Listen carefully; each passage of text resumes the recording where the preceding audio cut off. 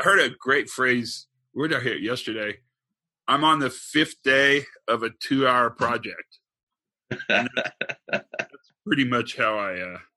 Right. That's how I feel. You know?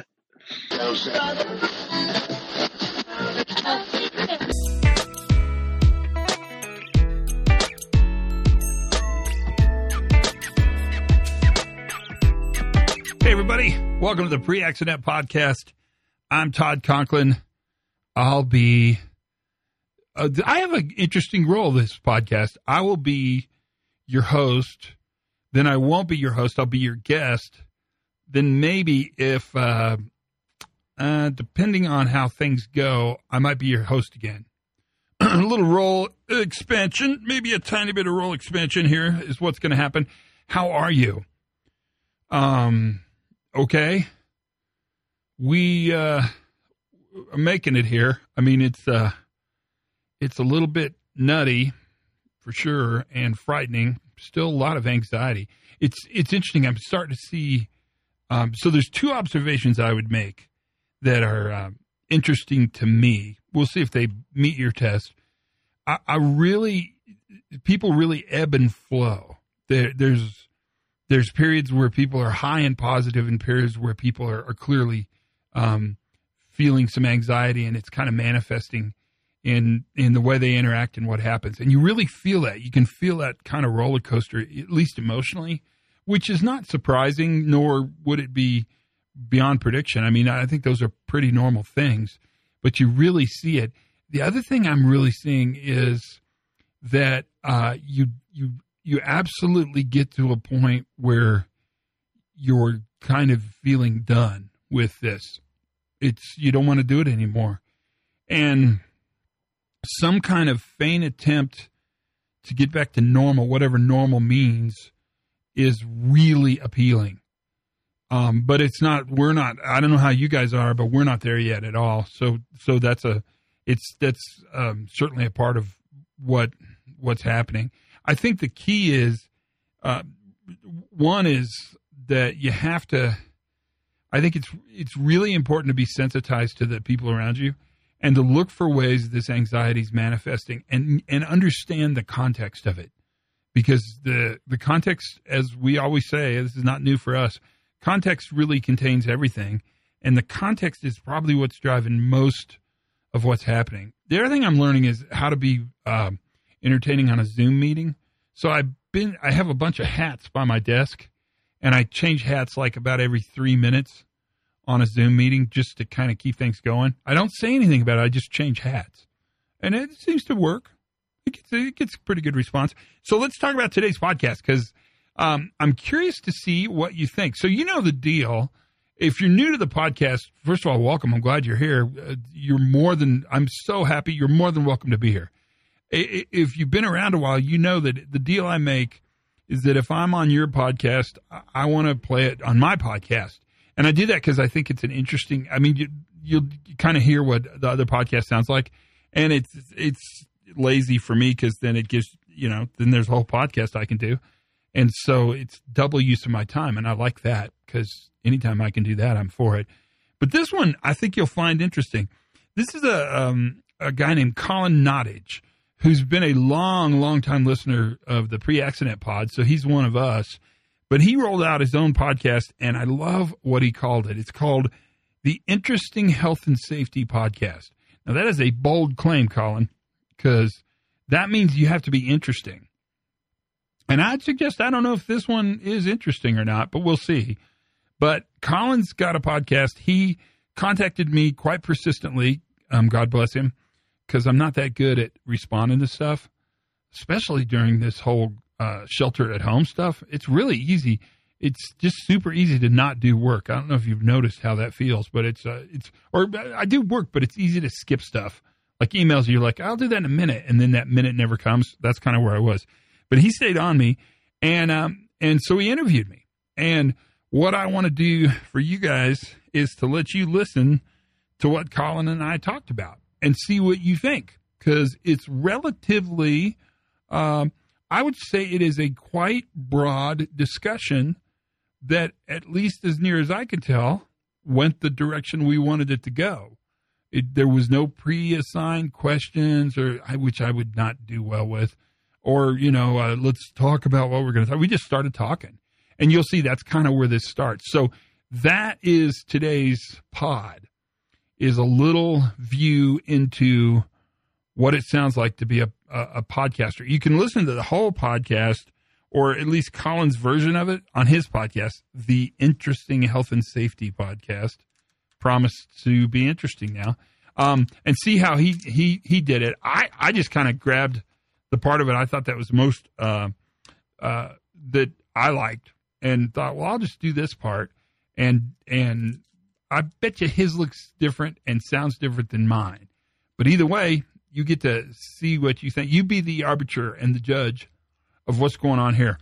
Just about got this new book finished, which seems painfully timely, because I started writing this book when the worst thing happens, way before the pandemic, but I finished it during this pandemic time, which is pretty interesting. I also have finished reading, well, I'm lying to you a little bit. I'm almost finished reading the Audible, is that what you say? Audible? The Audible copy of Pre-Accident Podcast. So that book, Pre-Accident Investigation, that book that I have, that will be available in Audible very soon. In fact, maybe now. I don't know. Check it out. But I read that to myself with my head in a closet. So that's out there. And that was another project that I promised to get done, and I did. But let me talk less. And let's listen to the most interesting. Oh, sorry, I added most. The Interesting Health and Safety Podcast. Special thanks to Colin Nottage for doing this. See what you guys think. Listen carefully. Here's our conversation. I'm going to let, if the people I work with want to work with me, I think I'm going to let them contact me. I'm going to try to not put pressure on them to find work. Yeah. Mm-hmm. I don't know. That could be I could have exactly the wrong philosophy, but I don't know. I've never been through a pandemic. It's my first pandemic. Yeah, the Spanish flu was a few years ago, wasn't it? yeah. I wasn't really paying attention then. I was young and didn't care. The belief that you're going back to what you left. This is a significant intervention. I mean, this will change. So my guess is this will change the way our workplaces look, probably for the rest of our lifetime. Yeah, it's going to change the way we meet and interface with people for years. I mean, I wouldn't look for any big safety conferences in the next year or two. I mean, maybe I could, again, we're all guessing. But where I really think this is going to have the biggest changes, we really have three crises. So we have the global health crises, the pandemic. We then have the economic crises, which is complexly coupled to the global health crises. I guess these are all complexly coupled. Yeah. And then the third one is we have this great sort of psychological crises. So we've got the amount of grief and guilt and post-traumatic stress is going to influence, I think, how people feel and think about themselves in their workplaces. It's going to dramatically influence our workplace cultures. And that's going to be interesting to watch, because we come out of a world for the last, I don't know, pick a time, 27.6 years that has been aligned towards creating efficiency. And our language really talked about it, lean and just in time and shareholder value. And, we created really business efficiencies. I think we're going to go back into a workplace that is really going to have to align itself towards resilience. And so that, I mean, and I think you said it earlier, I think that's a valuable opportunity. I mean, it's not a bad thing to be known for resilience right now, because, I mean, the thing that was obviously missing from this whole event was the ability to be resilient. I mean, our systems, they buckled fast, man. Just, and everywhere, but there's countries. Pretty much everywhere. I mean, the examples to look at are, unfortunately, the United States. You guys aren't any better. No. Spain, Italy. I mean, these are remarkable societies with incredible healthcare systems that just were so lean and so efficient that when push came to shove, they didn't have any capacity. They didn't have the ability to act differently. Mm. And so we just counted on the workers just busting their heinies to make success happen. That's exactly it. How is it over there? Are people freaked out since Bojo went down? Did that change everything when Bojo went down? Well, I mean, there is such a divide. You look at things like Twitter. There's so much hate in this world. It's absolutely it's horrible. It's horrible.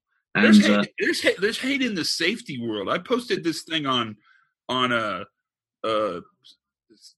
this kind of innocent comment on rule following, and I just got pounded. Mm. I posted a thing on the Navy captain getting fired for writing the letter. I probably got 60 hate mails. Really? I mean, hate mails. People telling me how stupid I was. I'm just like, really? It's a sign of success, Yeah, when you start a letter with "you piece of shit," where do you go from there? I mean, if that's your starting sentence, how do you get madder? I mean, it's the poor guy. The guy that wrote that letter was just like, dude, if that's your opening line, I'm done already. Yeah, I mean, it's a massive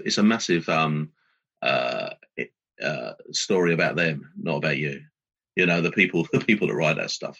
I do quite a bit of work with a local business where I live, and the owner of the business is very, very successful. He's very, very successful on social media, and he's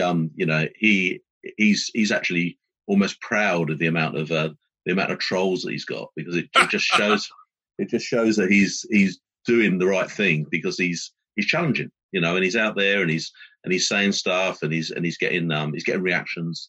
And you've got to have. I mean, you strike me as somebody that's got a good hide that you can let that roll off. Oh yeah. Oh yeah. I should tell you, it doesn't bother. So the great thing about it for me, for the trolls, is I just don't read it. Mm. So then, I mean, then it doesn't really bother you at all, because if you don't read it, then you don't know. Yeah. Plus, I don't know. It's weird how much hate. I mean, it's the hate thing that's driving me crazy. Then you're seeing people become strongly nationalistic. There's a lot going on there.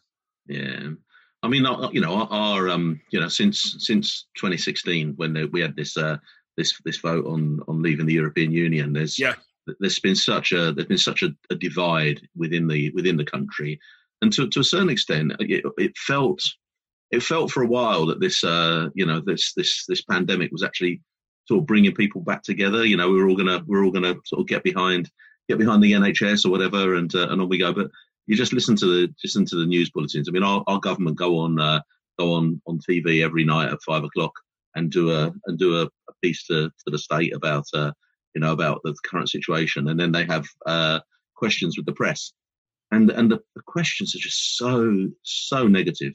You got this wrong. You got that wrong. You got this wrong, and everything's focused on what went wrong, rather than actually saying, what's gone right. Now, maybe there isn't a lot that's going right, but it's you've got to focus on the positive sometimes, haven't you? Yeah, for sure. It's a really interesting time to be around. How's your podcast doing? It's going really well. So we're on we've done about 80 episodes now. Mine are quite, a lot of them are quite short and sharp. Just a few minutes long, and we have some interviews. Well, I'll tell you that I think the most important thing that I'm getting from it is I'm getting the opportunity to speak to people that actually challenge my thinking. And so I've met and I've also talked like we are now with just some really interesting people that make me think a little bit differently about how I do things. And so from a personal perspective, it's I'm a better person from doing this podcast without a doubt, without a shadow of doubt. That's a great thing to say. Holy cow! Yeah, no, it's it's true. There's I have a different outlook on quite a lot of stuff, and probably a little. And I think it's a great way to sort of vent a bit of frustration as well. If you you can have a little rant, and even if you don't put it on the air, and put it as an episode, you've still got it out your system through your microphone or whatever it is, and I find that quite quite therapeutic as well. So, that's cool. Yeah. So, and you've been a big part of that, sir. So I really appreciate the you linking up with us, because I just found the sort of things that you talk about, and just the way that you challenge. There was one one of the things that we were hoping to talk about today was I can remember you talking about rules in the workplace, and and I suppose I've come from quite a traditional health and safety background, and I've worked I've worked in businesses, and I can remember standing up, running training courses, and showing the accident triangle, and putting rules in place and all that kind of stuff. Right. And and thinking that I was making a difference. And that was a funny thing about it.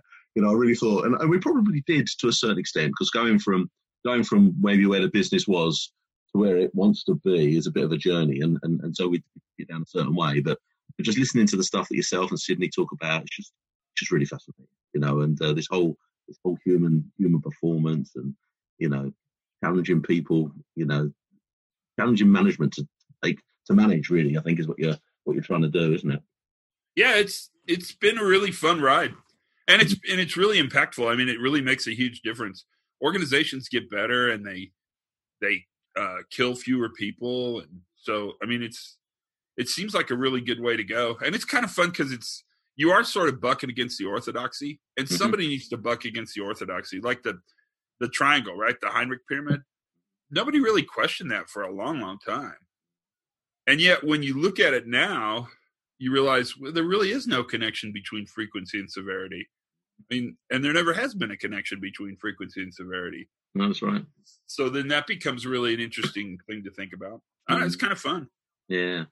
Yeah, no, I'm I think one of the I suppose the way that I work is probably a lower level than yourself in respect to to businesses. I do quite a lot of on stuff on the ground, helping businesses put risk assessments together, and that kind of stuff. And I suppose it's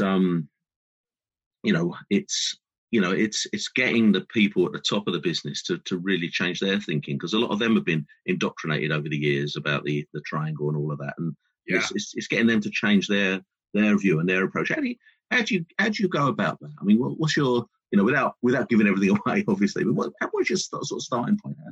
So I'll give everything away. I think the most important tool we have is generosity. Yeah, and generosity is really key to success. So everything I'll give away. So the problem with that question is I don't know how it happened, but there's two. One is that when you have access to the senior leadership team, use it. The problem is I don't know how to tell you to get access, because it's hard. I know a couple things for sure. One is that the next switch in safety is not a switch at the worker level. Workers are really pretty darn good at being safe and are constantly trying to be safer.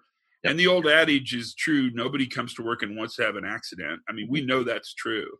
The next change in safety is really a shift in how management thinks about leading safety. And that big shift, which I talk about all the time, is pretty easy. I mean, I can summarize it for you.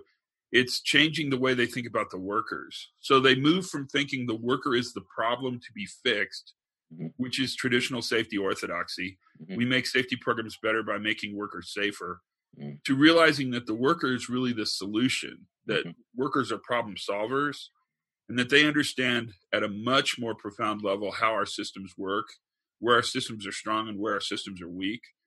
The shift, though, because I'm not ditching your question, I promise, the shift is to help the leadership understand that change.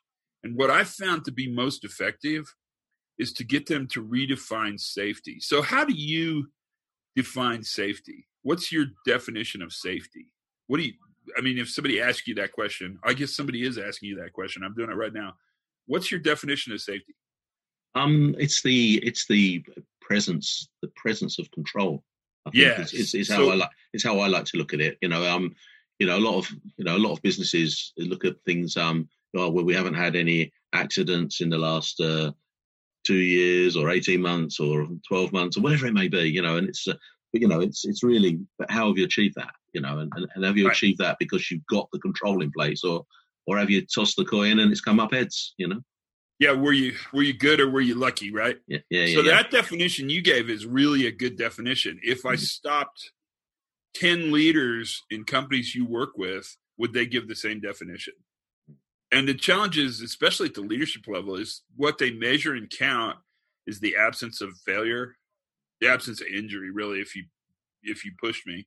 Yeah. And so they see safety as really the absence of an accident. Mm-hmm. When in reality, the workers will tell you safety is the presence of capacity. Yeah. Right? I mean, it's the ability to act and to make a difference.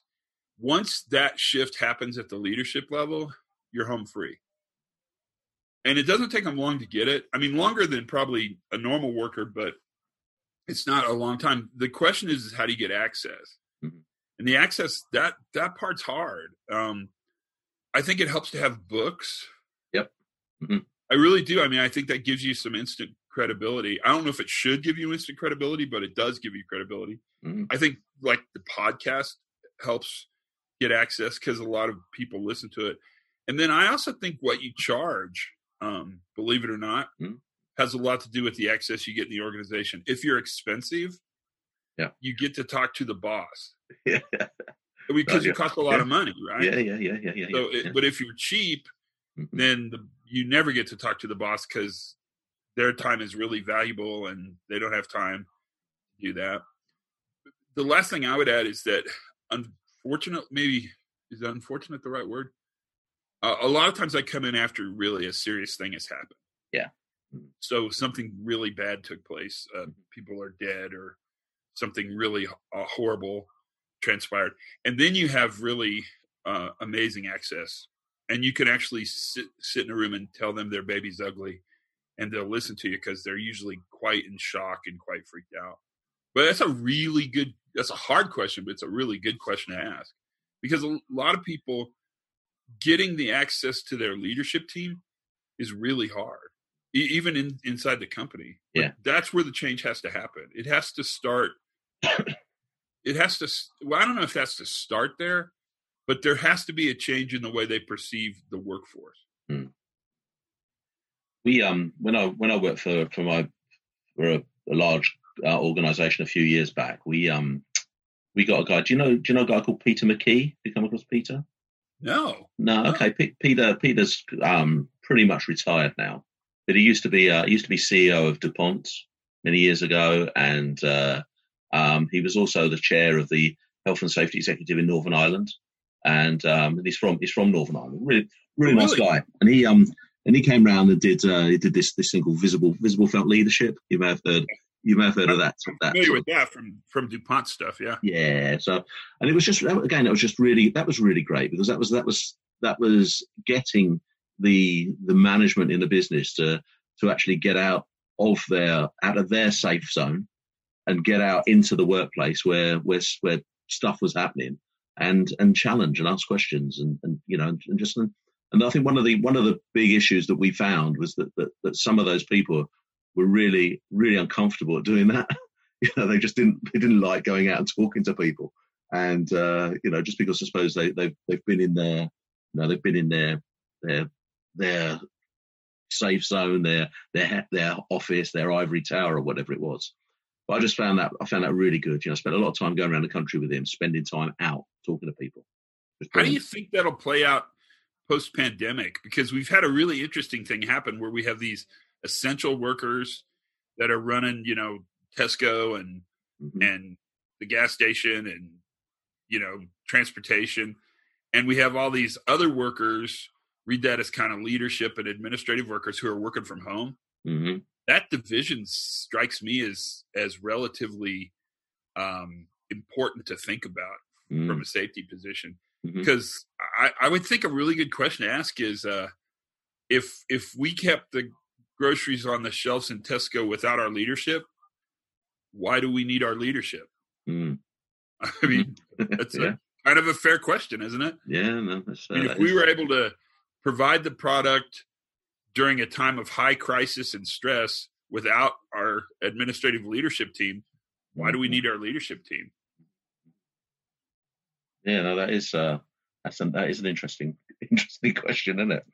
So, and it's I think I think it's really it's about I suppose being able to get more clarity on what people are actually doing and what they're actually delivering into the business, because not every important role is the customer facing role, although the customer facing role is important, and it's about being able to be open and honest and transparent and really challenge where each person fits into the cog to make that wheel turn successfully. Yeah. Yeah. That's interesting. That's interesting. I didn't mean to scare anybody, but I mean, it's something I think about, because why wouldn't you think about it? To me, the most important question I'd ask when we came back is I would do two things. I would go out and actually look at how work is being done now, because it's clearly being done differently than it was before the pandemic. So lots of rules have been thrown out, lots of approvals, where once you had to get 3 signatures on a lockout tagout. Now you don't have to get 3 signatures because 2 of those signatures are working from home. Yeah. So we're down to 1 signature. But did we kill anybody? Does the lockout tagout still work? I would ask this question: how is work happening now? And then the next question I would ask almost immediately is, what did you guys miss while we were gone? Yeah. And then that list would become important, because that really is the function that the non-customer facing workers provide to the workforce. And then everything else, I would guess you could just sort of cleave out and throw away. And maybe you don't need 3 signatures on your lock and tag permission slip, because you clearly, when it got to the important time, when we were in crisis, we gave up 2 of those signatures immediately. Right? And did we get more dangerous? You'll just have to ask. I mean, it's a really interesting question to ask. No, that's it's gonna be interesting, and it's gonna be interesting to see how consultation and communication works, and and how people do engage, because for a while after, when we do get lifted, I walk down the street now, and I went to the supermarket this morning, and everything's marked out 2 meters, and everybody's keeping their distance from everybody, and nobody's really engaging, and that's, there's going to be that in the workplace, isn't there? There's going to be there's going to be this scaredness, I suppose, of engaging. I think it's going to be a combination of fear, anxiety, and a combination of grief. So I think there's a lot of grief for what's been lost. Yeah. So, and not just people, although that's a significant. There will be people with loss there, but also sort of a loss of innocence, a loss of the old way, because some stuff's not coming back. I mean, and I'm not sure. I mean, I'm not sure it should come back, but it's the Lexan screen between you and the cashier is probably not a bad idea. And one wonders if they'll take them back down, or if they'll make them more permanent. Yeah. And that's a good question, right? And those are the questions we should be really thinking about. Hopefully we'll bounce forward out of this. But to do that, we've got to change our metaphor of what we're going through. We can't look at this like a storm, right? When the storm is over, we'll go out and clean up the yard and go back to our lives. This is a big change in how we identify and how really things happen. How work is done is a pretty good way to think about it. I mean, I'm based just north of London, and I do quite a bit of work up in Scotland. And I've just been chatting to the clients that I have been going up to once a quarter and spending some time with them on site, and just saying, look, if we do like we're doing now, a lot of what I do when I'm up there, we could do like this. And what it means is rather than me coming up for 2 days a quarter, I can actually do this every month with you for a half a day or a day, and we can just get plans and programs, and we can actually really challenge how things improve, and we can get traceability, and it's not going to cost you anymore because there's no flights, there's no hotels, there's no travel costs. We're going to be able to do so much more for the same amount of money, and they've just been really open to that, and people just really like the idea of doing things differently. So what do you think? That's how the sausage is made. You got to see the sausage being made, or you got to hear the sausage being made. That is pretty much the podcast. Thanks for listening. Tell your friends. Let's see if we can get some more. If this will help anybody listen like crazy, pass it out freely. There are no rules here. Enjoy. Have a good time. Until then, learn something new every single day. Have as much fun as you possibly can. Be kind to each other. And for goodness sakes, be safe.